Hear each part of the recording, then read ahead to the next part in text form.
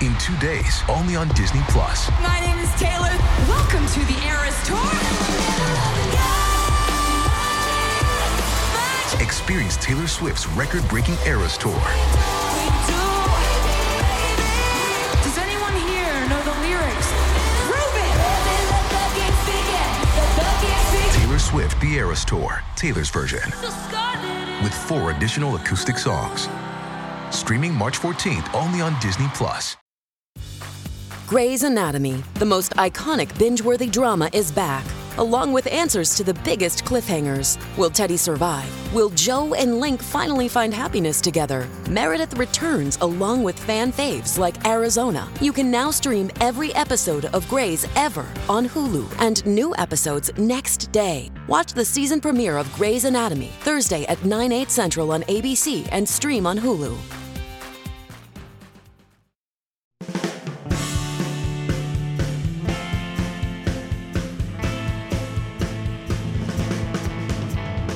Hey everybody, what's going on? Rob Cesternino back to talk about Survivor AU, Australian Survivor, week number 6, as we check in with our chief international Survivor correspondent who is busy covering all the Survivor around the world. It's Shannon Gus. Shannon, how are you?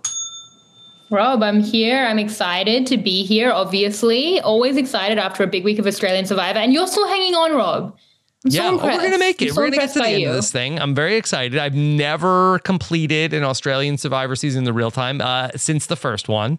And this one is much better than that. So I am very excited to be here. I've had a lot of fun doing these check-ins, and we've gotten a really nice response from everybody who's enjoyed hearing this kind of podcast. And we are very lucky to have a guest here with us today to talk about it all. It's our great friend, your fellow drafter. It's Puya Zamakili. Puya, how are you? I am doing really, really well. I'm so happy I ended up checking out the show and catching up with the show, rather, about 2 weeks ago. It has been an incredible journey, and I'm honored to be here with y'all. Okay. Happy to be here. Well, happy to have you here to talk about everything going on through 18 episodes of Survivor AU. And Shannon, let me just say that I am hearing from in my private conversations, for the U.S. Survivor players, we are noticing the Australian Survivor, and it is people are very intrigued with the Australian Survivor product. The buzz is building. I completely agree. I mean, look at my guest list. It's a lot of US people, but, it's getting global recognition and we love to see it. And everyone's done so well. 18 episodes in 5.5 weeks. We all did it. We did it together. And then next week it's going to be two a week. So 2 weeks. So how many episodes are left in the season? 6. 24 Okay, episodes, so 3 more weeks of 2 episodes a week. That is my understanding. Okay, personally. Great. And we are at I could be wrong. And we are at the final 7 right now. And so by your calculations, do you see there being multiple non-elimination episodes to come? I know that you probably give a lot of thought to these things. Yeah, so if it's a final 3, there are 2 more in 6 episodes, which is my major concern going into the next week. And if it's a final 2, then there's only 1 non-elim. So that would be amazing for a couple of different reasons. But yeah, 2 would be hard because you wonder then are they going to try do what they've done before where they do a non-elim type of week where, they might send multiple people to an exile as an example, it sucks the life out of the show. And it's been such a frenetic season that is not slowing down. Mm-hmm. And even though I keep joking, let's slow it down. No. I don't want that. This pirate ship is going full steam. George is still out there. Haley is rising though. But this was a big week. We lost I know it was a cruise ship. Forget SS. This was SSS. We lost Sam, Shawnee, and Sean all in a row this week. So 3 big players went out of the game. We haven't heard from you this season. What's been your feeling here on Australian Survivor? And what's your history with the franchise? So my history with the franchise, when they brought it back, I want to say it was back in 2016. I watched it from the jump, big fan right out the gate. I rode that all the way to All Stars, and then I fell off for 2 seasons. Yeah, 2 seasons back to back, fell off. And then here I am once again, ready to go. And I've been loving this season. I mean, so here's the thing. I was hearing nothing but good things, but anytime anyone was like, you have to watch it, my answer was the same, which was, I do not know if I have time to watch 3 episodes a week. And they're longer episodes. I don't know if I can commit like that. And then we got the best tribal of all time. And once that gets advertised to you, you get curious. You're, you know what? I'll give it a shot. Why not? I was free one night, started watching them, watched all 8 episodes in the span of like 12 hours. So caught up, and now I'm watching them daily as they're coming out on time. So it's been good there. And it is as good as advertised. I mean, here's my biggest thing for anyone who is curious about watching these shows. When a show has 3 episodes a week, it can be intimidating and it can feel like a lot. But when it's really good, you don't notice it that it's 3 times a week, and you do not notice how long of a time you're spending on it. That's a good sign. And that's how I felt. It's gone by seamlessly. This week, 3 episodes in a row, boom, boom, boom. Don't even remember watching them. That's how quickly they went by for me. And I'm already waiting for the next 2 episodes now. It's been great. Okay. Yeah. Yeah, well, I really have enjoyed getting to watch this season. It's been such a delight. And Shannon, I really feel like that there is room in my life for more international Survivor at this point. And just on a personal note, I feel like that really the change for me, and I complain a lot about being on the East Coast as opposed to being on the West Coast, where I could get all my podcasts done earlier and go to bed. But because I am up in the morning, that's when I watch these shows. And so like those couple of hours when nobody's around for me to be doing podcasts with, that is like a good time for me to be watching these international reality shows. So I feel like I have room in my heart for Survivor South Africa and, all of the international Survivor to come. So, maybe that's the biggest difference of just like being on the East Coast and trying to do this as opposed to the times I've tried to do it on the West Coast. You were going to regret saying that, but I kind of love it. Maybe we should do maybe you should binge whole seasons, and we should do like check-ins every so often to see how you're enjoying them. I am very open to potentially, looking back at Brains versus Brawn. But let's say that for the off season, we still are very much active in this season. Yeah, well, I'm like, okay, let's add to the work. No, but I think that's a really fun idea. All right.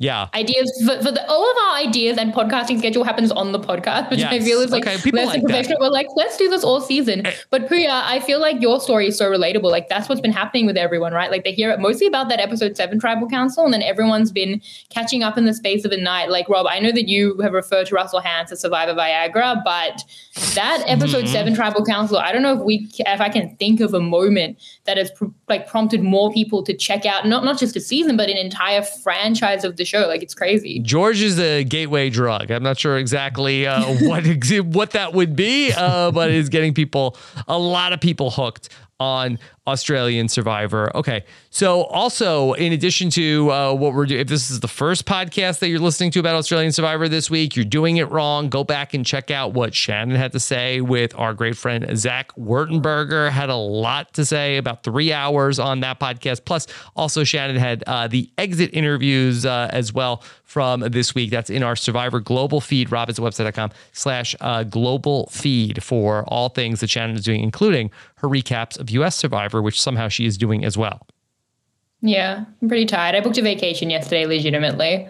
I was like, this is my post Australian Survivor vacation. So yeah, no, but it's fun because it's been so great. I'm so glad that everyone is loving it. Rob, but people were mad this week. Are you angry too? So I really do. So I try to avoid Australian Survivor Twitter so much, and really it's your colleague Mike Bloom, really like from like the second is like the first American to be like tweeting about each episode. What am I supposed to mute him? Like, how do I do this? How do you get past me? Are you not following me? Like I'm tweeting in the moment. Rob, I don't know. I have the cheat code for you. There are 3 franchises that I've muted the hashtag for, and I've just accepted that I'm not going to be in the Twitter discourse unless I manually go looking for it. But it's hashtag Survivor AU. I've muted that. I've not seen a single thing, which is great. Yeah. I use a lot of lists, and I think that's what's screwing me up. But Mike's like posting so you're checking Mike's more than mine. That's I'm not checking it. I think that maybe I've taken, I need to take Mike off the list. The feed wants you to see Mike more than me. But anyway, it's all Mike's fault. Anyway, so I am not unaware of but what are people mad about that Shaunie went home? No, yeah. I mean, there was like a devastation. I mean, it was mostly, I think, fun. People calling in sick to work. Shaunie is an icon. People were upset about it. But I think for me, that's why it had the impact. I mean, we could have kept rolling on as the Vigilantes, and we probably would have had fun with that because they were such a fun group. I mean, it would have been like a Kasaya type thing where, okay, maybe this is fun that it's a Pagonging because there are fun moments in that, like the double idol fail, and because we like them so much. But you want a crack, you want a fracture and a blindside like this, a moment, a Rupert tragedy level moment like Shaunie. Like for me, as sad as it is, and it is devastating, like surely that's just like excellent television. Yeah, the real disappointment for me was that George decided to take out Shaunie and not Liz, because I kind of feel like that if if on Amazing Race, we've covered many seasons, and we talk about a lot of times there's like somebody who's like the star of the team, and then they have a friend, and so that there was from a couple seasons ago there was D'Angelo Williams, NFL player, and he had a friend named Gary, and we talk about Gary and Gary a lot. And to me, the with all due respect, Liz is the, and Gary of shiz. Well, you're not on Survivor Twitter, clearly, because people adore Liz. They do? I mean, come on. Have you ever been on Twitter, Rob? Like in terms of the demographic, like Liz fits into that. But I think Liz is really fun. I just think no one's Shaunie. No one's going to be as entertaining as the first 3-time Australian Survivor player. Like she's going to be the star compared to almost anyone, probably. Yeah. What does Liz's shirt "they know" mean? What do they know? I don't know.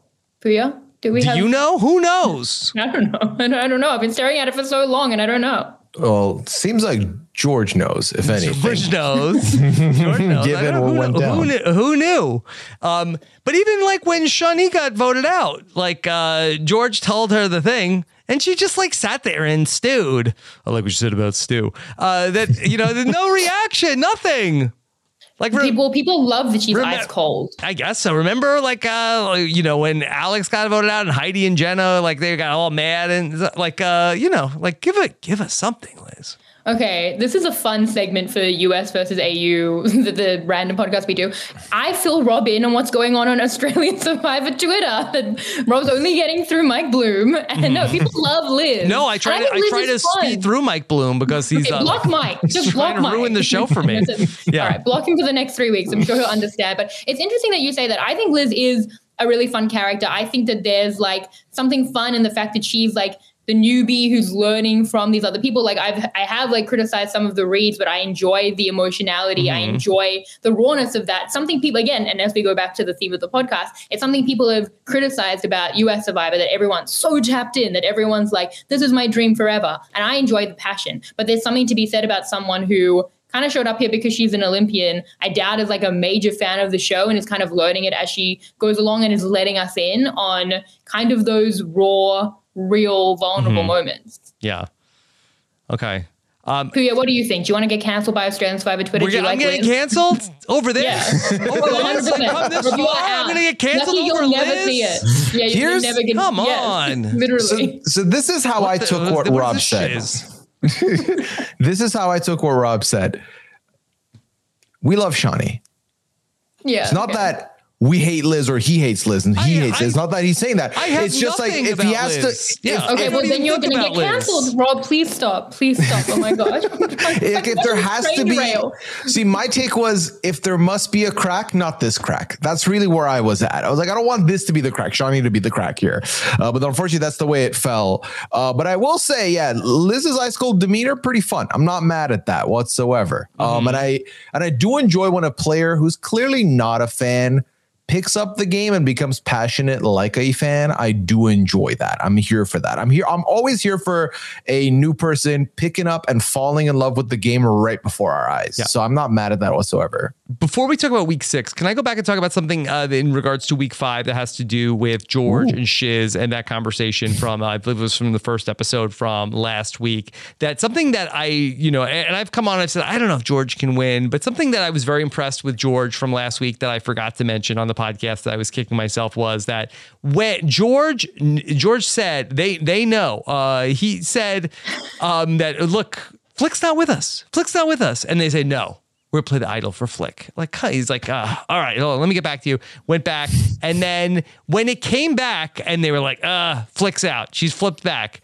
That I was so impressed with George that he did not immediately go into, I told you it was going to happen. He didn't even, he's like, all right, well, let's and I thought that was very impressive, but that he didn't do the, I told you so in the victory lap and didn't make a whole big deal about it. So that was just something from week 5 that I was super impressed with. Yeah. Well, that's what I've enjoyed about Liv. It wasn't that Flick moment as bad as I thought the read was. How burned she felt by that. I kind of feel like you wouldn't get it necessarily from a 3-time play. I mean, Shaunie, I think, felt burned, but Liz was almost like a gas, but we made deals and plans and, and I thought that there was a realness to that. And it's something, again, you might not get as much in US Survivor where this, well, not that we haven't had possibly some bitterness, but it was kind of how it dawned on her with some of that lack of understanding and how she came to know it, that I think is an interesting element that, again, we don't necessarily get as much elsewhere. But I want to talk about this as we talk about week 6, because I didn't get to talk about the edit as much in the recap. And I wanted to talk about it because the confessional charts are wild and they're out. And I have them here in 2 great confessional charts. I have Survivor Fan, Sam has the numbers, and I have the times. Dan Ohm puts out these amazing, beautiful charts with actually the timing of the confessionals, which I think is really valuable for Australian Survivor. Seconds? Yeah, or minutes or hours. Oh, wow. If it's George, possibly. And I think that's really, really relevant for Australian Survivor, particularly because not all confessionals are created equal. Are you getting a 20-second reward explainer, or are you telling me your life story and it's 5 minutes? So do you guys want to play a game? Do you want to guess? Where do you want to go with this? Yeah, sure. I think it might be tough to guess the minutes. The minutes it might be in terms of making it a game. Yeah, but Puya and I should take turns, and then the other person will say if they're over higher or lower. Lower. Yeah. Very fun. But we do this on the podcast. The production meetings are happening on the podcast. Yes. It's great. So how indicative of, even Jeff Probst has said a lot recently, there's no such thing as a winner's edit on Survivor. He laughs when people say there's a winner's edit. It doesn't exist. Yeah. If the one season of Australian Survivor that I have seen from top to bottom, the winner did not get a lot of confessions. Well, she actually did. I think we just overlooked. Chrissy got more than you would probably think. But also, to be fair, it's not the same as US Survivor where there's a finale with 6 people and then it all happens. Now there's 7 people left. We're going to get down to it. They're all going to get a lot now. So it kind of builds up towards the back. But I mean, Christy was her own thing in terms of that being shocking. And also in fairness, based off of the last couple seasons of US Survivor might have had a winner's edit and deleted it. Based off of the way they've edited some of the winners. So, okay. I just wanted to know if we come up with somebody whoever's last place from this list, is that disqualifying? That person's not going to win the show, the people that are the bottom 2? Usually, yes. I mean, I think that Australian Survivor, it goes back and forth, but I think definitely recently, I don't know that I was expecting someone like Shane Gould, but the last few seasons have been I think very telegraphed. They've lent heavily on it. Even more under the radar winners who are great under the radar winners have been they have to tell you and they have to have nicknames. They have to do the Australian Survivor thing where they will push that for a winner. And it is, I think, I was quite surprised for a lot of the last season. I think I might have been quite alone in that. I think other people saw it more, but they usually will push it quite a lot more. I think this edit to me has been different. I think it's been, we'll talk about when we do the game, the charts, but I've said it's more comprehensive. I feel like I know everyone. Compared to last season, there were major big game players that were completely invisible, and that ruled them out of winner contention for me because they should have had a lot more. This time, we'll look at the numbers on it, but I think we have a good sense of pretty much everyone at this point. I mean, without looking at the charts, because I think this is what's important, without getting the stats of it. Do you feel like you know everyone? Do you feel like edit wise anyone could win this, assuming it could be a final final two from a game perspective?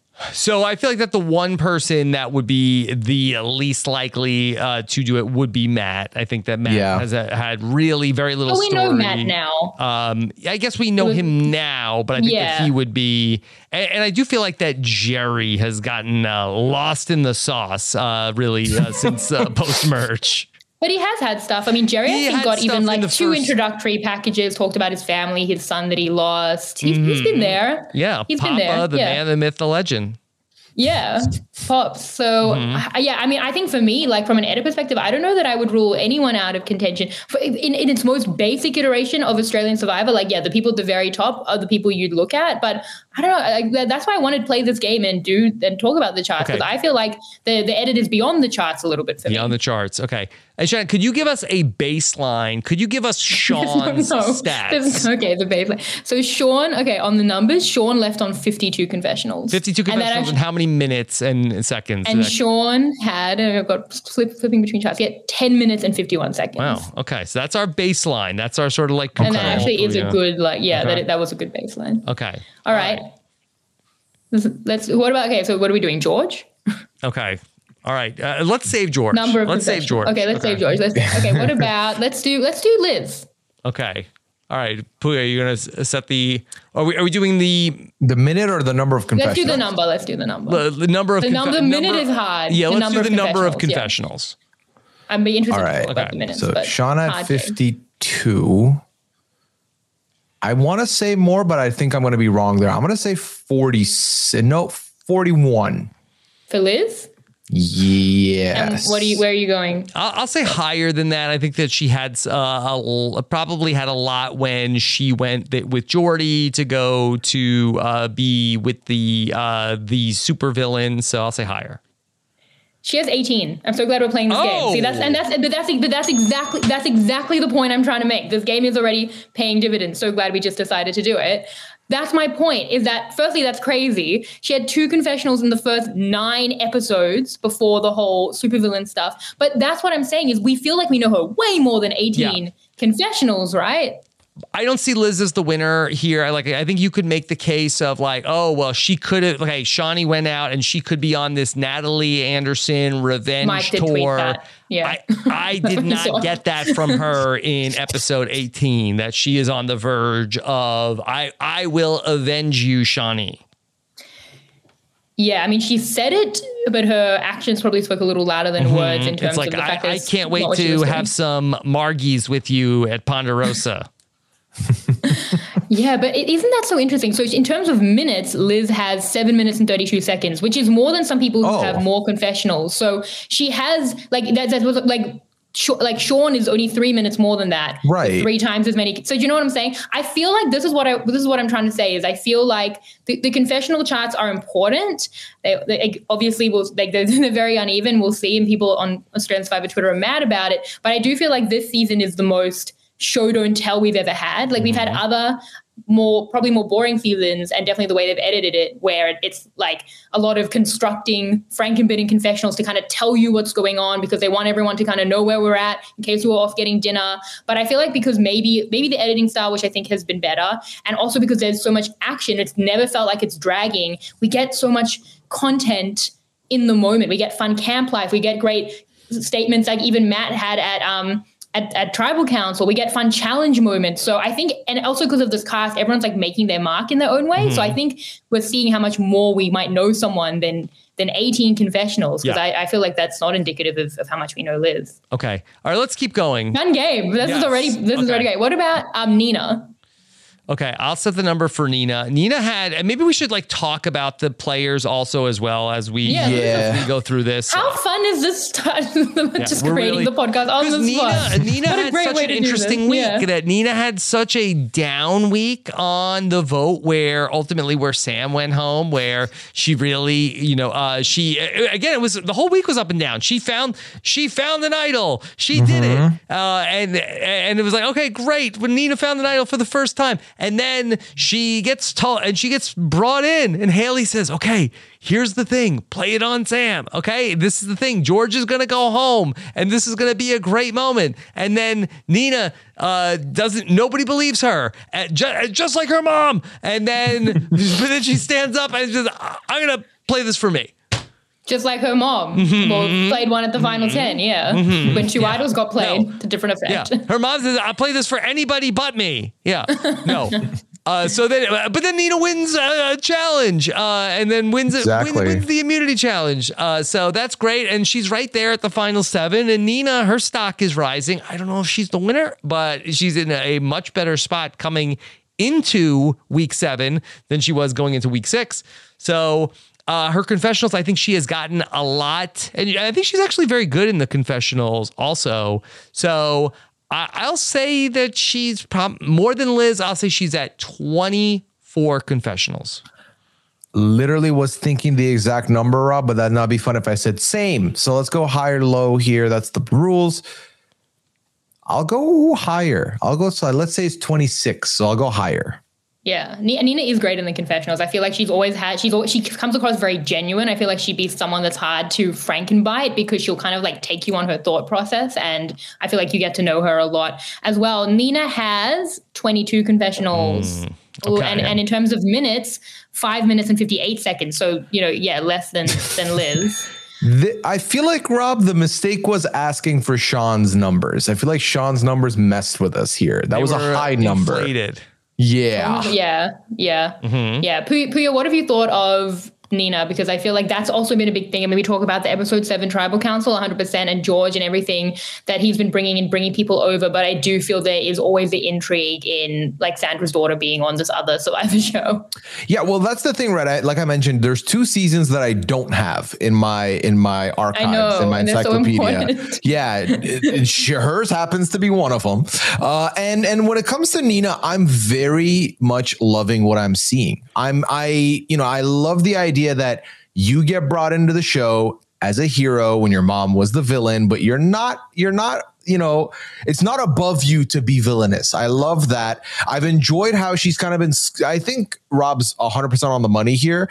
It started bad, right? First, Idol, great. Then Idol gone bad. Then now, you could look at it as like, okay, well, you're losing allies left and right, but she's been recruited. And I feel like that's a good spot for her to be in right now. I feel like if there's another upsetting of the apple cart, I can see Nina still being on the right side of that when that happens, or if that happens. And I see a path for her. I do see a path for her. Now, do I see her winning the whole thing? I don't know, Shannon, because I don't know is there any validity to staying like Australia OG in that we don't want someone who's not Australian winning?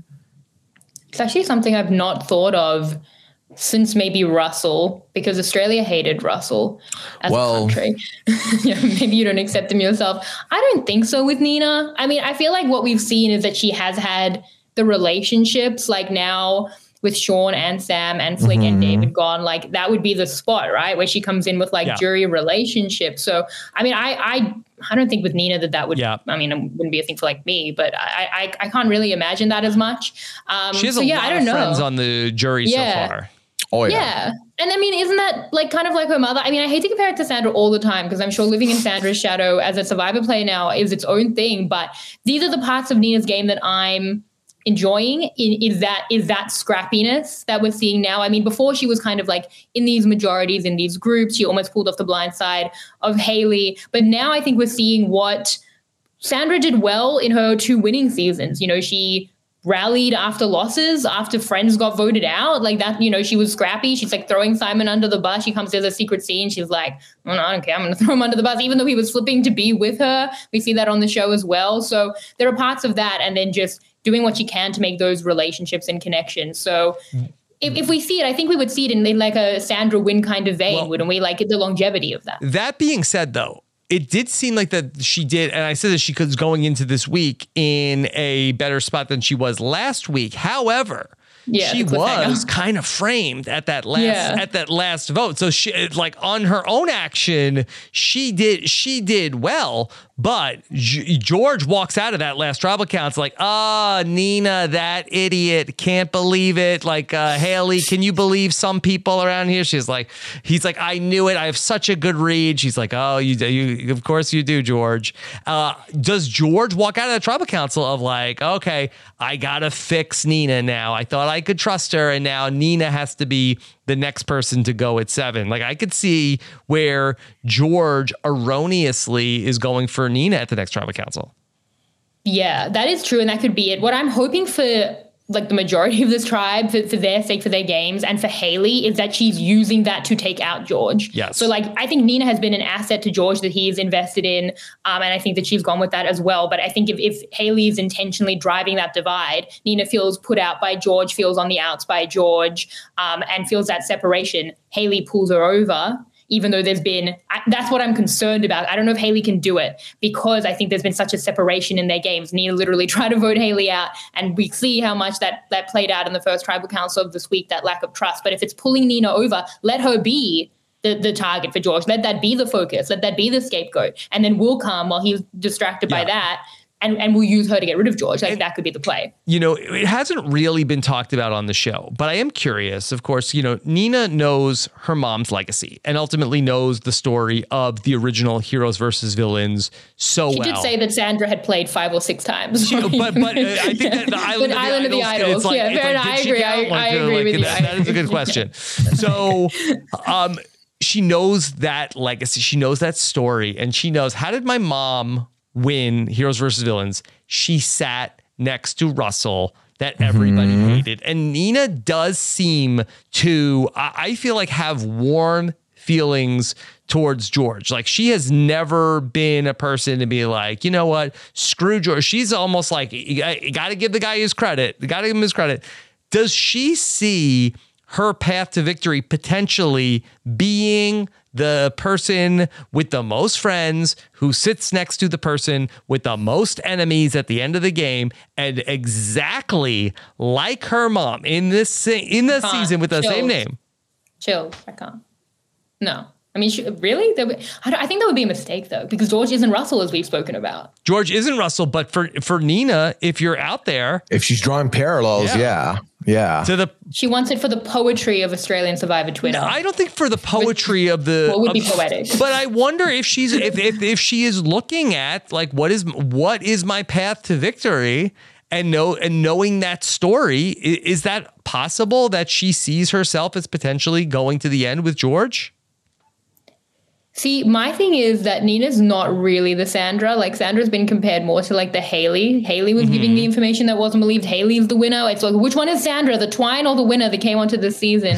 I don't think that's Nina's path, because I think she'd beat probably anyone but George. If there were relationships there, she'd be in a really good spot. But George, I feel like, has this locked down from a jury perspective, and that's all we hear. She says it. Everyone says it. Again, it could be gameplay, but they're all saying it. I think Nina's more in like the hero spot, why they so badly wanted to take out Rupert, Colby, people who we hadn't, necessarily seen as playing as much a dominant game, but we're going to have these hero allies on the jury. But I don't know that there was really a George who hadn't pissed off as many people as someone like Russell, but had dominated the game, who was like a bigger threat. So I think that Nina needs to be, so it's not a perfect parallel, but I think that she needs to be in the spot of sitting next to everyone but the person that everyone's saying would win, and then relying on those relationships, much like the heroes did once upon a time, not her mother. Hey, it's Kaylee Cuoco for Priceline. Ready to go to your happy place for a happy price? Well, why didn't you say so? Just download the Priceline app right now and save up to 60% on hotels. So whether it's Cousin Kevin's Kazoo Concert in Kansas City, go Kevin, or Becky's Bachelorette Bash in Bermuda, you never have to miss a trip ever again. So download the Priceline app today. Your savings are waiting. Go to your happy place for a happy price. Go to your happy price, Priceline. Pulling up to Mickey D's just for drinks?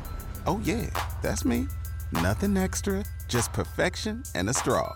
Coming in hot for the coldest cups on the block. Because there are drinks. Then there are drinks from McDonald's. Mix things up with any size lemonade or sweet tea for $1.49. Perfect with our classic fries. Price and participation may vary. Cannot be combined with any other offer. Ba-da-ba-ba-ba. Pulling up to Mickey D's just for drinks? Oh yeah, that's me. Nothing extra, just perfection and a straw. Coming in hot for the coldest cups on the block. Because there are drinks. Then there are drinks from McDonald's. Mix things up with any size lemonade or sweet tea for $1.49. Perfect with our classic fries. Price and participation may vary. Cannot be combined with any other offer. Ba-da-ba-ba-ba.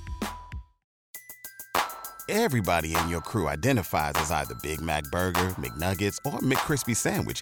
But you're the Filet-O-Fish Sandwich all day. That crispy fish, that savory tartar sauce, that melty cheese, that pillowy bun. Yeah, you get it. Every time. And if you love the Filet-O-Fish, right now you can catch two of the classics you love for just $6. Limited time only. Price and participation may vary. Cannot be combined with any other offer. Single item at regular price. Ba-da-ba-ba-ba.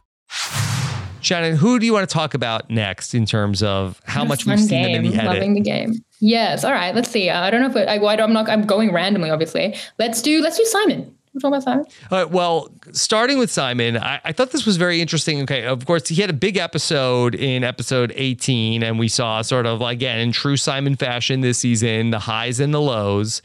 There was mention of the car curse in this episode, and he did win the car. Shannon, how much of a thing is the car curse in Australian Survivor? Well, it exists in Australian Survivor. The car curse has kind of been broken globally. Not that Simon might have known that based on what was airing at the time, but yeah, in Australian Survivor it exists, in US Survivor it exists, and that was a cute fandom moment I felt for Simon to call that out on the show. And it was amazing that he won a car. I think that was the main high. Being left out of all the votes, flipping to a minority, being, again, punching bag of the season.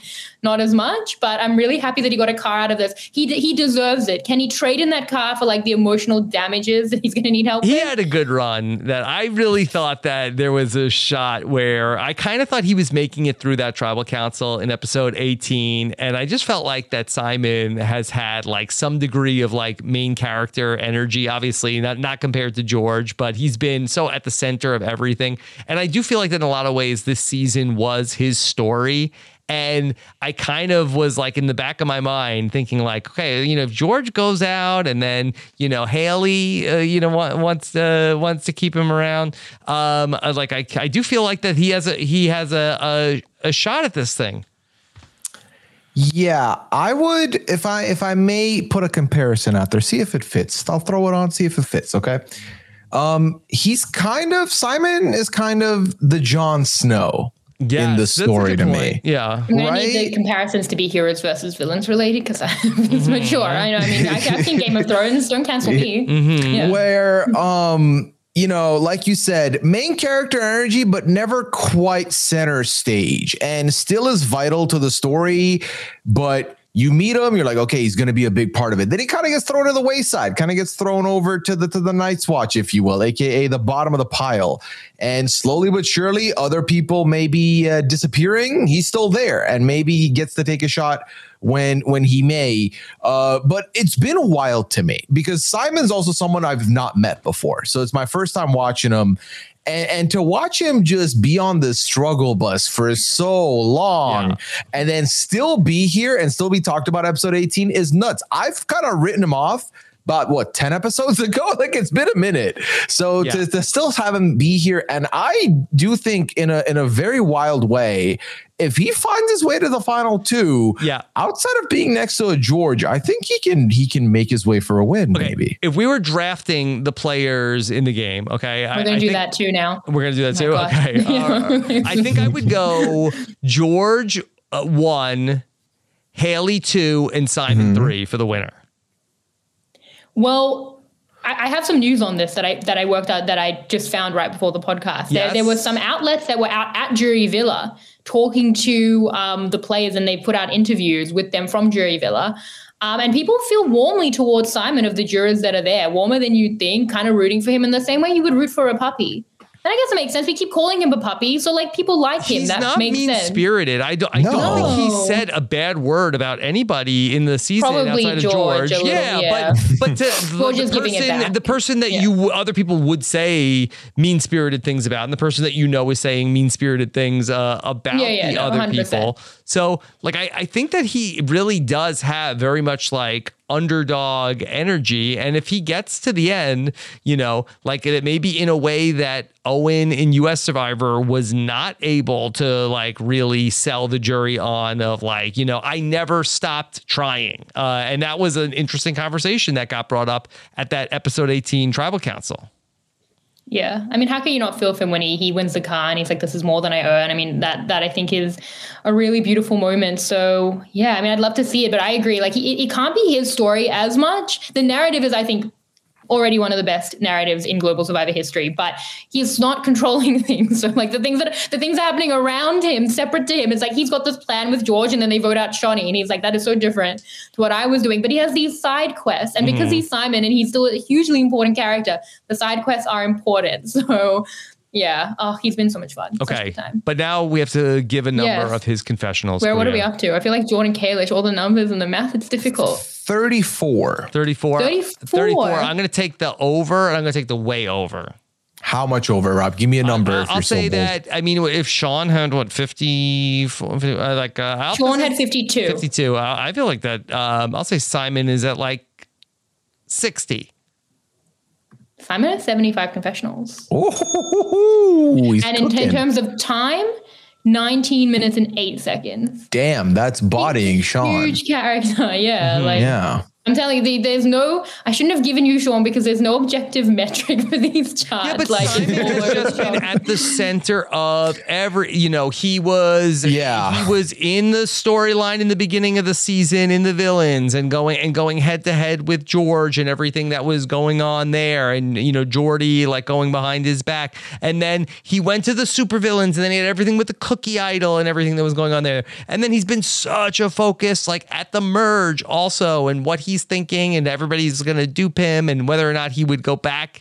So he has been very much like at the center of everything and has like really like has not had any port in this storm, has just been sort of just blown all over the place, but he's still there.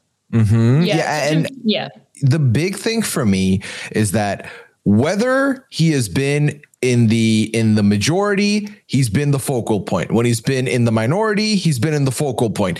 In this merge stage, he's kind of been alone. So it's like we're getting, all right, here's what the Spice Girls are figuring out. Here's what the heroes are doing. And Simon's also here, but then Simon gets to funnel all that Team Simon on himself while everyone's splitting the hero confessionals and the villain confessionals. So it kind of makes sense now that we're talking about it. This is one of the weakest games for me of anything, is guessing numbers like this. So I feel bad for you. It's only I feel like I gave it a bit away with my reaction. Oh, someone's keeping score. Okay, great. Yes. You're on 2, Rob, and okay, great. So someone's doing that. I'm on the scoreboard. I didn't know that. I gave that away. I need to get my face better. But I will say with Simon and George, the dynamic I think of, and with more separation because the other people work together more, but like Tony and Spencer, like I don't know if I've spoken about this, but do we get it like Tony's controlling everything, the big George character, and then it's like Spencer was the underdog who would like feel everything to 1,000, the highs, the lows, you feel it with him, and they had this like cat and mouse kind of dynamic with, again, more collaboration probably other than the merge vigilante stuff, which was so enjoyable. I kind of feel like that's the closest comparison. I can see George calling him the young lad, Simon. Yeah, he calls himself the old boy. It seems like he's younger than Simon, but maybe an old soul. All right, who else? What do we want to do? Should we go with Matt? Okay, this is I'm setting the number here on Matt. Yes. Matt confessionals. It's going to be low. Yes. And so I am going to say that Matt has 11 confessionals this season. I was going to say, if Liz is sitting at 18, he has no business getting more than 18. 11 is a good number. I'll take the over because it could be a little bit more here, but I'll go with that. Yeah, Matt's kind of just been there for me. Like, I know that I think Shannon, first of all, is so good at this because she's giving everyone their flowers, giving them some steak in here. Whereas I'm like, is there steak to be had here? Or are there I still feel like the least from Matt, probably. Like, Matt and Jerry. Mm-hmm. Yeah. But I still think, you never know. If it's a final 2, they go to a final 3 with George. I definitely see the pathway, let alone the 14. edit. Well, you don't have to give it. I know, but you're saying higher. You're saying higher. So Matt has 19, more than Liz. One criminal. More than Liz. So that's. Were you sure it was 2-1? Well, it's 2-2 now. Yes. And in time, so Liz on 18 had 7 minutes and 32 seconds. Matt on 19 has 3 minutes 56 seconds. So again, that's what it is. It's down to what I will say about quality of the confession is that the thing that I do find entertaining about him is that he flipped against the heroes like for no reason and flipped like so hard against them, like almost like Natalie Bolton levels of that he just like despises them and wants to like floss his teeth with their jugulars for no reason. They did literally nothing to this man, right? Yeah, he's like, I think they're a bad influence on him. Like, he's like being peer pressured. Yeah, I mean, he's the one who, like, that's what the worry we've had with him for a jury is like, who can blame Jerry or Haley, they voted out those people, tried to non-elims, or Jerry was a split every time. Simon, who can blame Simon? But Matt, it kind of feels like that from the exits, they were surprised by that. They were like, we were throwing challenges to like help them, but he didn't come over. So it is interesting because when we talked about like Stevie versus Matt to be kept by George, we thought, well, Stevie's so loyal. And I believe that to be true. It's like, well, Matt could be, maybe he will be loyal. And then he really was, like, he stuck with them. And the amount of loyalty he's shown since is Stevie-esque. Like, they're coming to him at rewards. He's like, no. They're targeting him for being such a closed book, for how much of like an asset he's been to George. He only wants to work with George and Jerry. Yeah. Like, that loyalty is immense. Maybe he's a huge Seinfeld fan. Have people talked about George that? and Jerry, yeah. He just wants to go to the diner with George and Jerry. So is he Elaine or Kramer? He's Kramer. Yeah. Yeah. So. Well, yeah. So, okay. Yeah. There you go. Okay. 2-2. So we have on Matt, much like the confessional chats. Not as much. Well, he has more than we think. Okay. Should we do? So we've got who we have? We have Jerry, Haley, and George. Let's end on Haley and George. Let's do Jerry.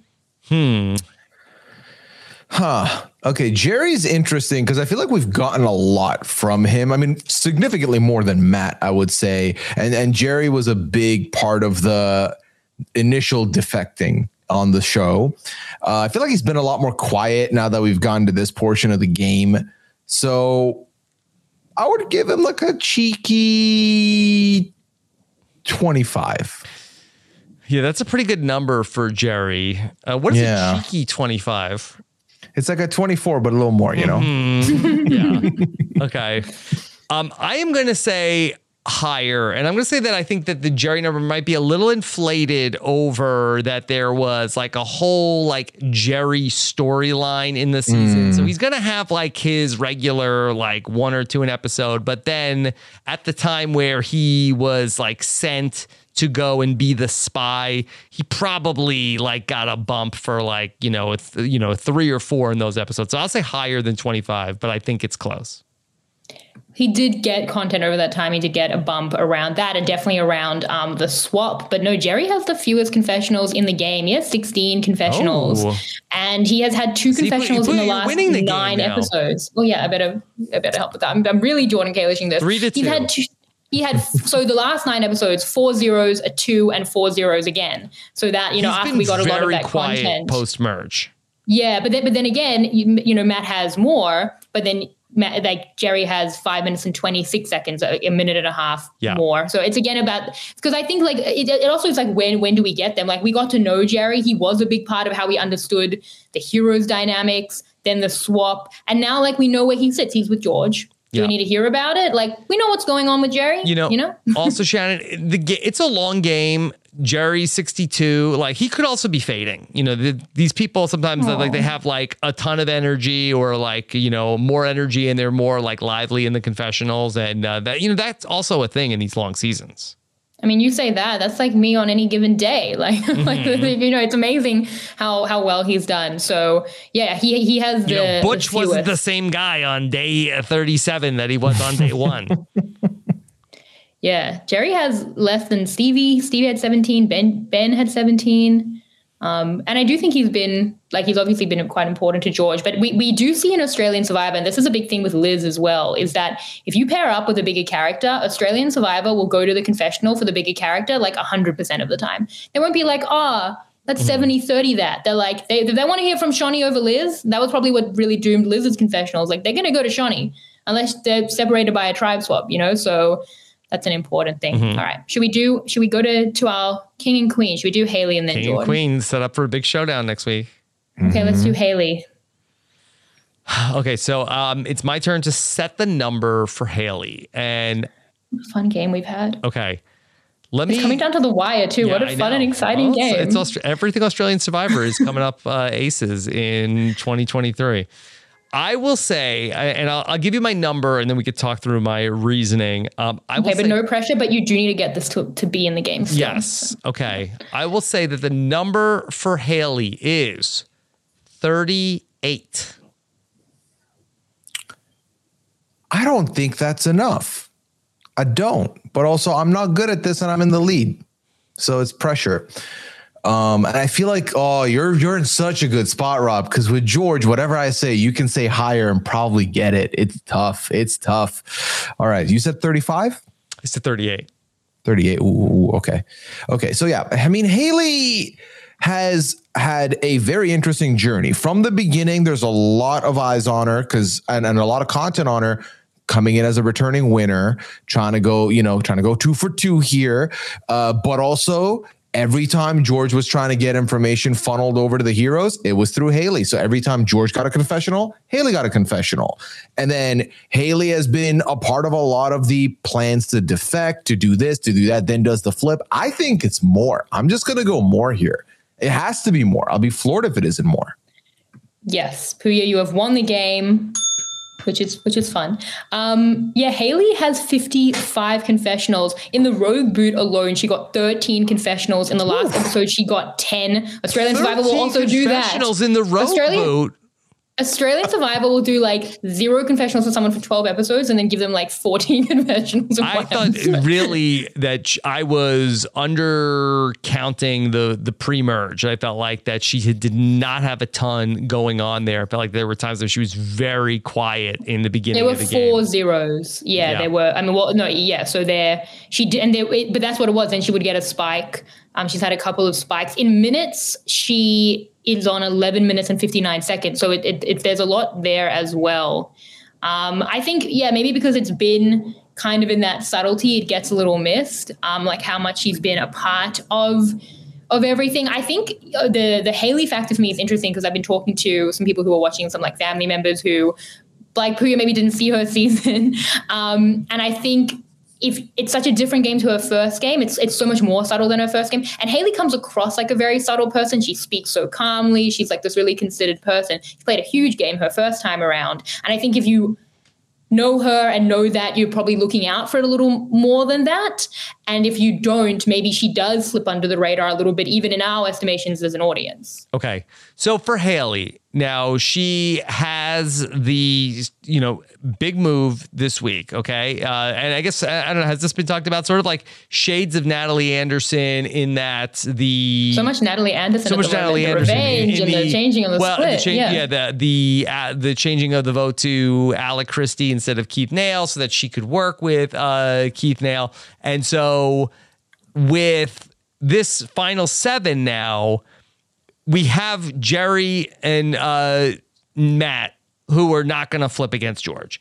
So she needs to get the 4 of a kind here of that. Can she get at the next vote herself, Nina, Liz, and Simon all to vote the same way? Feels doable. Yeah. It feels doable. It does. I'm not sold on Nina. That's the one for me. I think it's going to come down to how this fracture manifests. And if that's it, if she can get Nina over for that, then that is like an underratedly incredible move, I feel. Because I just feel like George has put so much work into Nina. If she can undo that, I think that's massive. I don't know where Nina will go. I'm worried about the Nina-Haley relationship, given that what it is we saw very little between them. Then she tries to blindside Haley. Yep. Then Haley flips on them, gives her information. It's not believed. Where are we going with this, you know? So there was talk on this very podcast, Shannon. You mentioned that, you know, some people see Haley as the Sandra. Then we've got the actual Twine as the Sandra. And then Rob mentioned that potentially, you know, seeing George as the Russell. Is there a world where Nina sees shades of her own mom in Haley? And that's why she's like, I can't let her get far because she could win twice. And I don't want that. I don't think that's a good choice. I mean, she did. Yeah. So I would say I do not think that she looks at Haley like her mom, with the exception until you said 2-time winner. And could that's Sandra the main said, one. Like, listen, 100%, baby girl. You know, I don't know how Sandra talks to Nina. Nobody. You don't let anybody win twice. Yeah. This is it. This is a revelation. I love Sandra with my whole heart, but I've also seen her go out and be like, oh, I'm going to vote out all the women because I don't want another queen. I'd rather have a king than a queen. She's protective over the title, and Haley is our Australian Survivor queen. So yeah. I kind of feel like if Sandra knew Haley was playing, she'd be like, Nina, whatever you do, you're not letting Haley get even near the end. Yes. And maybe that's why she tried to blindside her. I don't think she sees the poetry there. I think that she does that, but Haley's going to win twice? No, not on my watch. Yeah, we need to keep that winner pool down. Another winner winning again in a field of not all winners? Yes. No, we do that once globally, ever. It was improbable the first time. I think you might have a point. I'm not even joking, but I don't know that Nina's going to follow it, but I think that Sandra might have said it. Nina tried earlier in the season to execute that Haley ouster, and Haley got saved by the mutiny. And then, you know, didn't ultimately listen when Haley tried to save her. And we talk about the Haley and Nina relationship. Let's not forget what Nina said when she cast her vote for Simon. I can't have you here anymore. That you are like a bad penny. That every time I've tried to work with you, it has not worked. Go home. Yeah, that's a concern as well. Keeping Simon as someone that people won't want to work with. My concern on that has been Liz, because Sean said like Liz was going for Simon at 8. You know, she doesn't want to work with Simon. We've seen the fractures there socially. So yeah. And I mean, you look at Nina's voting track record here since we have merged, right? Votes wrong. The minute she is in bed with George's side is on the right side of the vote. That must feel nice. That high of like, yeah, you're cursed. I can't trust you. You're leading me down the wrong path. Oh, this worked. You, Goldilocks, we have found it. You are the one. Let's go with you, because at least I'm getting something right here. And that high, you want to chase that high moving forward, I feel like. Yeah. Well, Haley did try her very best, to be fair.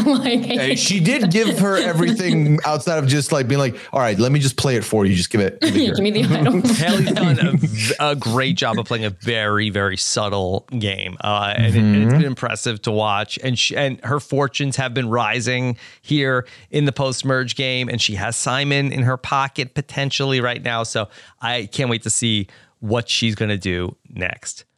Let's talk about the elephant in every Australian Survivor room, and that is none other than George, the king of Bankstown. Who's setting the number here? Well, the mayor of Bankstown. No, I think there is a mayor of Bankstown. It's not George. Okay. Yeah. Are you setting the number, Rob? No, Puya was supposed to set the number, but he's already won the game. This is just for fun. For fun. But it is fun. What's the highest number we've had so far, Shannon? Simon. So Simon is at 75 in terms of timing. Yeah, it's also Simon, 19 minutes and 8 seconds. And then drops. I mean, after that was Shonny. Shonny, 12 minutes and 32 seconds. Shonny was on 58. And then Haley. So that, yeah. I've By got the way, 99 problems, and they're all confessionals. I'm going 99. I'm going 99 on. Yeah, give me 99. I do wonder if perhaps the number of confessionals might not be as long, but the length. Time, because George can monologue. Oh, yeah. He'll get on there and he'll like, I can't believe the audacity that they could think, and he'll be like just like going for like 2 minutes. Big time. So perhaps I'm going to, just for fun, I'm going to say lower than 99, but I'm going to say that his minutes are double like the second place person. Well, Rob, you are wrong on both counts. Oh, okay. I'm sorry. Puyo really smashed it. George is on 113 confessionals. Nice. And 31 minutes and 56 seconds. So not double, but it is over 12 minutes more than Simon. So you have to combine Simon and Shawnee, the next two people, to get one George. It's not enough. It's not enough. You're going to get canceled by Twitter. You'll never see it. Why? Twitter doesn't want George to have more confessionals? Yes, Rob, you are so. I actually in ways envy you. Hey, guess what? That unlike Liz, is sure they don't know. The counter T-shirt, I love it. I mean, I think people in general don't love a confessional chart where two confessionals for David Zaharakis, 113 for George. David Zaharakis, 22 seconds. George is, 31 minutes and 56 seconds. He has an entire half-hour episode dedicated to just his confessionals. But we're trying to make an entertaining show, and George, love him or hate him, and a lot of people love to hate him, is a very entertaining figure, and so he gets a lot of confessionals. Yeah, no, I think it's been entertaining. I think some people, they were upset about Shawnee.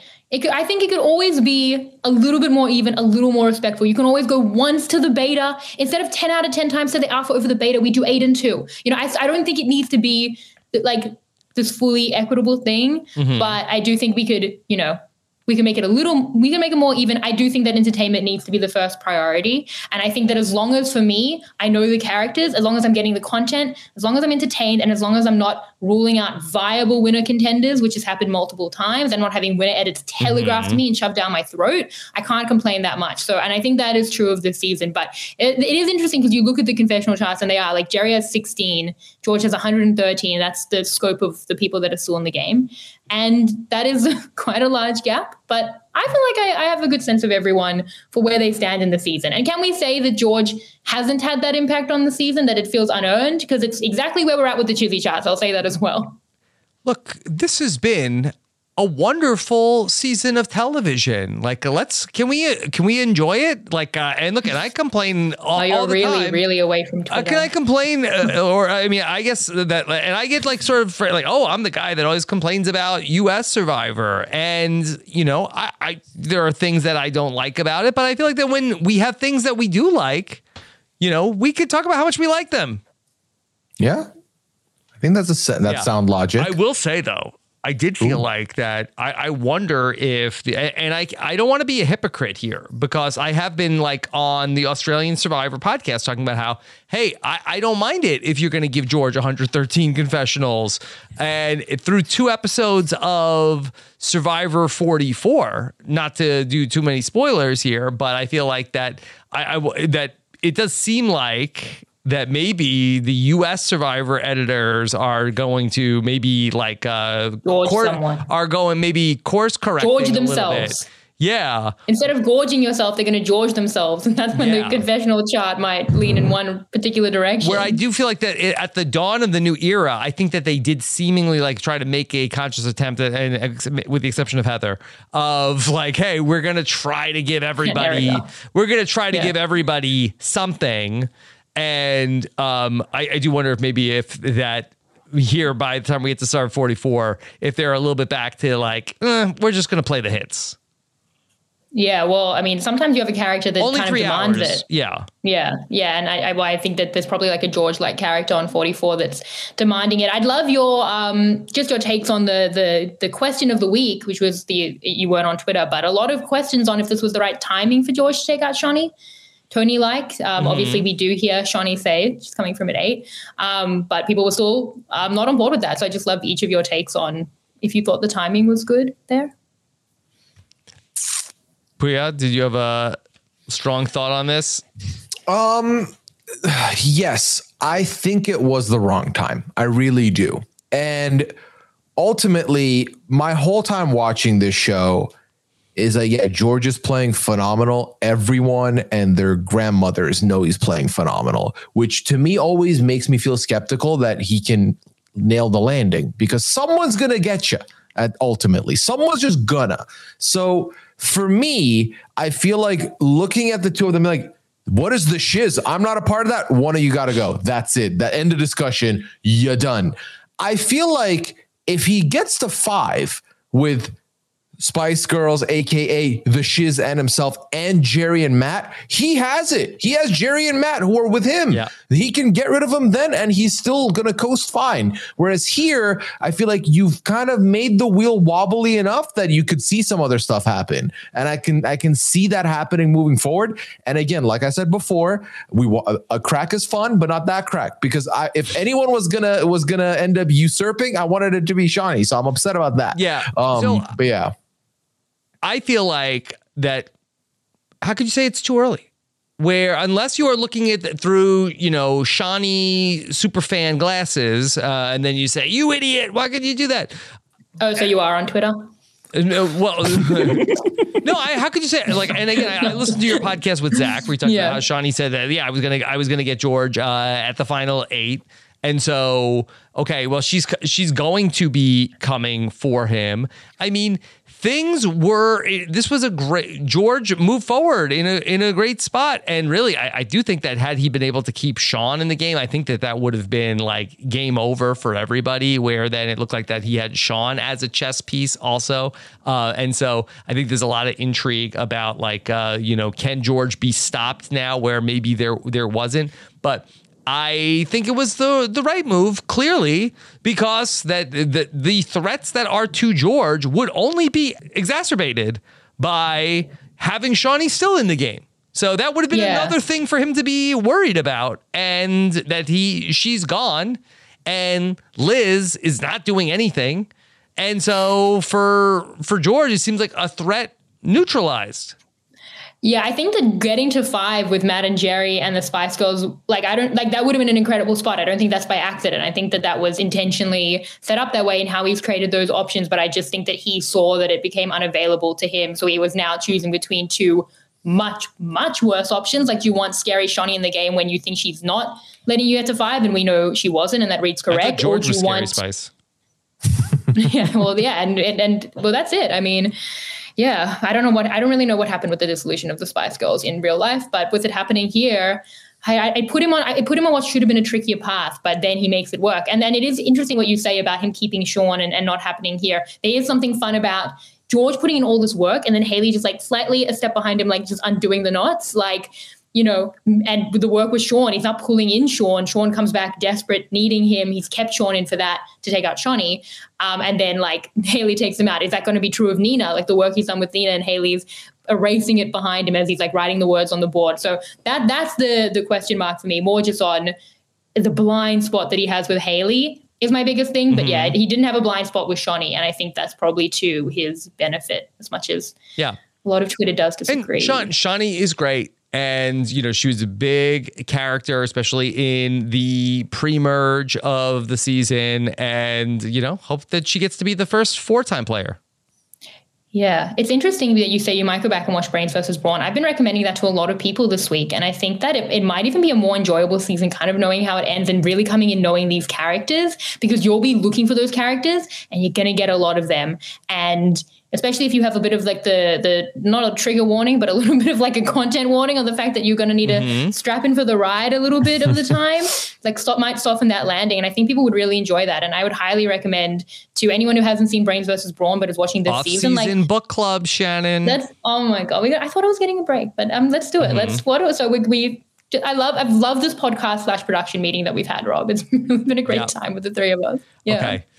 Can I share with you a Twitter? I know that we talked about how I'm not on Twitter, and I certainly have been on Twitter less in the last few months than I have been in some years past. But, longtime listener, the great David Healy, wrote a Twitter thread and sent it to me to show some of the similarities he's found between the OG Heroes versus Villains and the Australian Survivor Heroes versus Villains. And I'd love to share that with our listeners. Brilliant. Okay. So David Healy writes on March 6th, the more I watch Heroes vs. Villains for Survivor AU, I keep finding similarities with our version of Heroes vs. Villains on Survivor. This is a thread of all the comparisons I've seen from the two franchises' best seasons. Okay. Number one, both seasons start out with injuries in a challenge on the first episode. One man and one woman, both from the same tribe. Fortunately, 3 of the 4 were able to continue playing the game despite the injury. Okay. All right. That might be the weakest one. Okay. I think it's interesting. Like I said it at the time, like the challenge injuries. And I also think I hadn't even thought of is, the fact that both will probably be considered the best of their franchise is. Yes. Well, that part, very true. Okay. But Puya, it gets better. Okay. I'm strapped in, ready to go. Right. Okay. All right. Why am I just looking at this toe video over and over? Scroll down. All right. Next, both villains tribes have larger than life personality man who quickly forms an alliance with 2 of the younger women. Despite their small alliance being initially outnumbered, they gain traction in the tribe and find many idols. Okay. All right. It gets better. Please skeptical. Okay. All right. Listen. How about this? The aforementioned big personality male has a hat in the game, but both hats are burned by their nemesis. One very early in the game, one very late in the game. Let him cook, Rob. Let him cook. Mm-hmm. We're on to something. Okay. Then, when it's time for the scrappy villain alliance of 3 to recruit a 4th member, they bring in Jerry. That's good, right? That is very good. Mm-hmm. Wow. Yeah. But there's something there as well, because I think that Jerry ended up showing like an elevated loyalty to Russell of the 3 at times, definitely like in the Danielle boot. And we've seen Jerry be so loyal to George as well. So something's going on. Something's going on with the Survivor gods with this. Something weird is happening. Mm-hmm. Okay. Shortly before it's time for the tribes to merge, the Heroes tribe decides to pass along an immunity idol to someone on the Villains tribe after an immunity challenge. Okay. Happened on both the shows. Then we also have, regarding that, at the merge, a pivotal conversation takes place where one of the hero women tries lying to a villain woman, but the villain can read their face and knows that they're being lied to.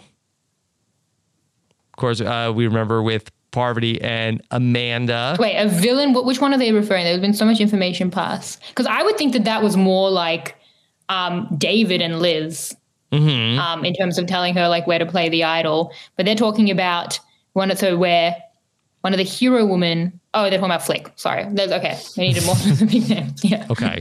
I needed the explanation too, Shannon. Okay. Yeah. Okay. Not only do both versions have a twine, but both twines end up finding their first idol in the game. And yes, the idol ends up in both of their bras.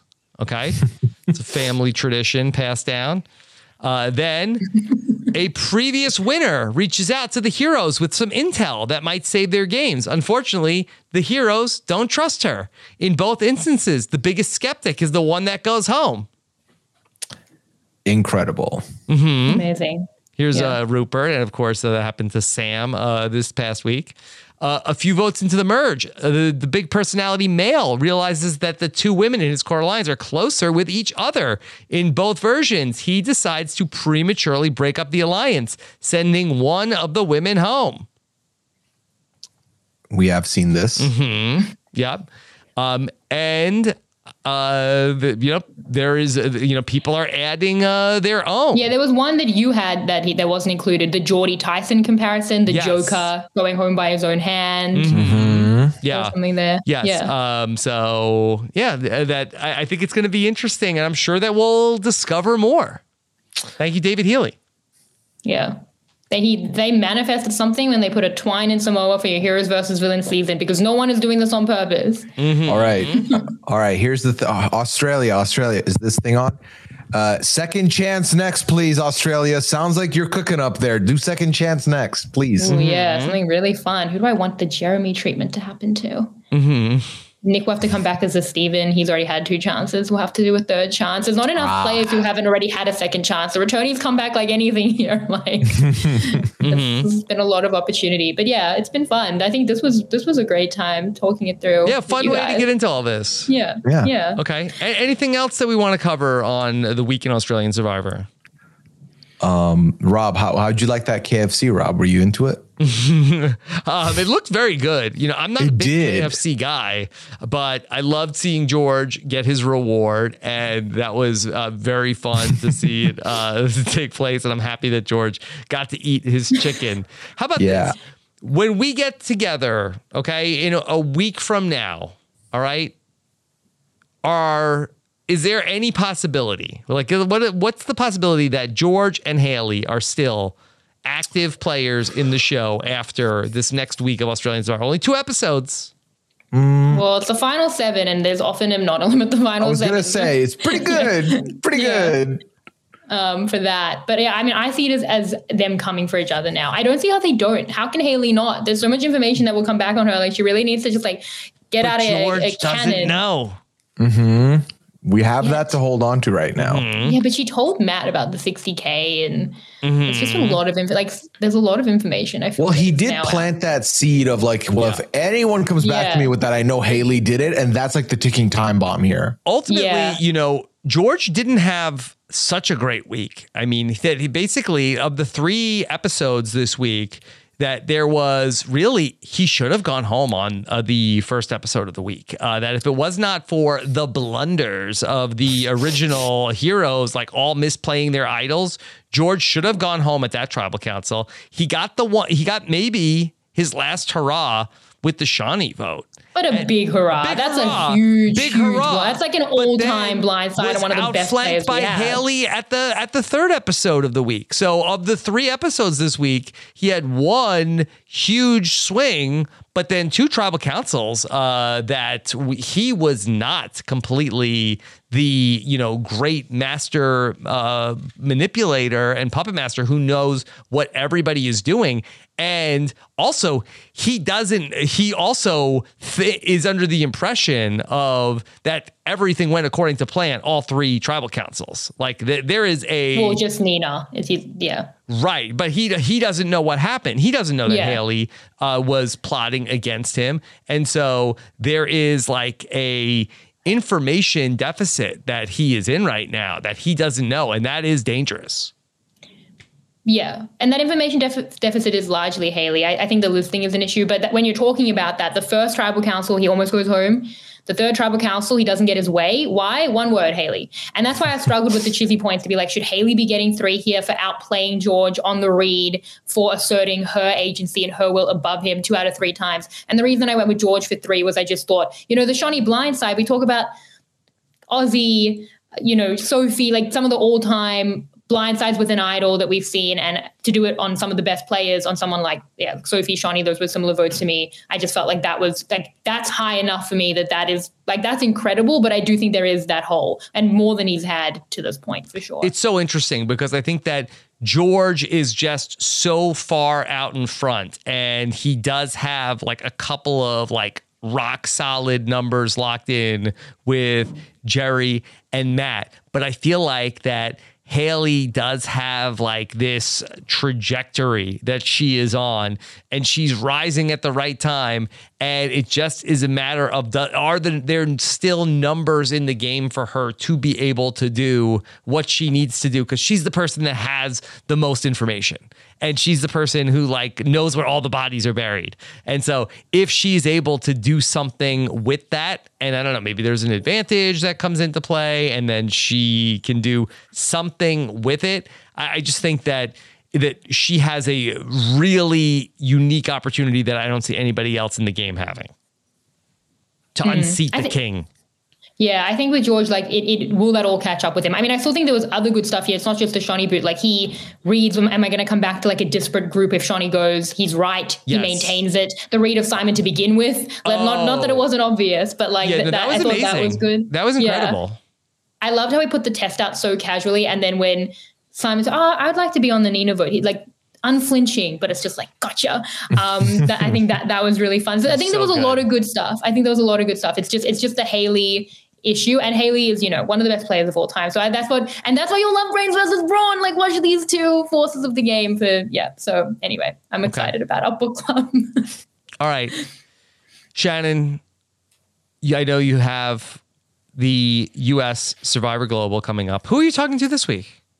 Lisa Stanger, the great Survivor winner from Survivor New Zealand. Really excited to talk about it with her because she's obviously such a super fan. Once upon a time, won Survivor in a wrap t-shirt. We don't talk about it enough that happened. We don't talk about it enough. Okay. It was amazing. So yeah, very excited about that. And yes, follow me at Shannon Gates, unless you're muting me, blocking me, whatever. Rob doesn't even see my tweets. They're not even an issue to him, even though I'm constantly tweeting about the show. But yeah, I'm putting out all that content. Talking Tribal, recaps, check-ins, exits, Survivor Global. I think that's it. Did I complain enough about U.S. Survivor on this podcast, Shannon? Or no, we did a different format. Will you cover it for me on the Survivor Global feed this weekend? Oh, I'm sorry. I came in hot on the premiere, but I quite like this episode. It's hard at the moment against Australian Survivor. It's making everything look bad because it's so good. But yeah, no, we're trying to complain less, Rob. Play more games, complain less. I like to think of it as I'm at a buffet and there's 2 plates of different types of meat, and I like meat, so I'll just eat both meats. One, maybe I prefer one over the other, but I still take both. One KFC. Yes, it's like having it's like having a buffet. One's Popeyes, one's KFC. I'm like, it's both chicken. I'm gonna have it. So, well, that analogy doesn't really track for me personally, but I'll cheeses, 2 different types of cheese. I can understand. We can do that. Yeah. Survivor use burrata, but I still think you're getting like a really good, I don't know, like a ricotta. I don't know. All cheese is great. Yeah. Survivor's like cheese. That's the saying everyone says, right? I think so. That's the one. Cheese pizza. Puya, what's coming up for you? I've had a busy week here myself. It's been fun though. You can find me if you're looking for me on a podcast. I just covered 90 Day Fiancé, latest episode with Brian Scally. It's been a very fun season. Speaking of fun seasons, Masked Singer has also been firing off on all cylinders. It's been a good season. Leon and I, before this podcast, talked about the latest episode, and a New Haven notable was unmasked this week, Rob. So you can find out who that is if you check out the podcast. Oh my God. Yeah, Liana goes through the whole history, and I don't think it's the first time she's done it on the podcast either. I have to call her out on it. And then I've got Bel Air. If you're interested in watching Bel Air, or you have been watching, you can check out the coverage over on Post Show Recaps, where Chappelle and I talk about Bel Air every week. We're having a good time there. Chappelle, of course, my number 1 fan. He is. So I love talking to him. He's great. I do my work. I do my part. Charity's great. And then also at the end of it all, if you are watching Big Brother Canada and you're curious who these players are, your guess is as good as mine, but we did draft them, and we did that this week. We had a fun time with us. You can check out the draft, see who I got, see who Rob got, Taryn, Melissa, Aman, who was able to do his draft AFK. It's, not many people are magicians. That Aman, he's built different. So you can find those all there. If you're looking for me off podcast, you can find me on Twitter at Puyas, and you can find me on Twitch, twitch.tv/Puya, where I am putting out a lot of content there. Come through, say hi. I would appreciate it. And thank you too for having me. This means a lot to be able to be in a position to talk about Australian survivors. I'm very grateful. Yeah, this was a really fun podcast tonight. Really so I'm really glad we got to do it. So we will be back. I will have another check-in with Shannon coming up after our 2-episode week of Australian Survivor. So be sure to check out all of our U.S. Survivor coverage as well. I had a great interview with Mike Turner today, not to mention our exit interview with the latest person voted out of the game. So check that all out at robisawebsite.com. And subscribe to our podcast feeds at robisawebsite.com/subscribe. Thank you so much for listening. Take care, everybody. Have a good one. Bye.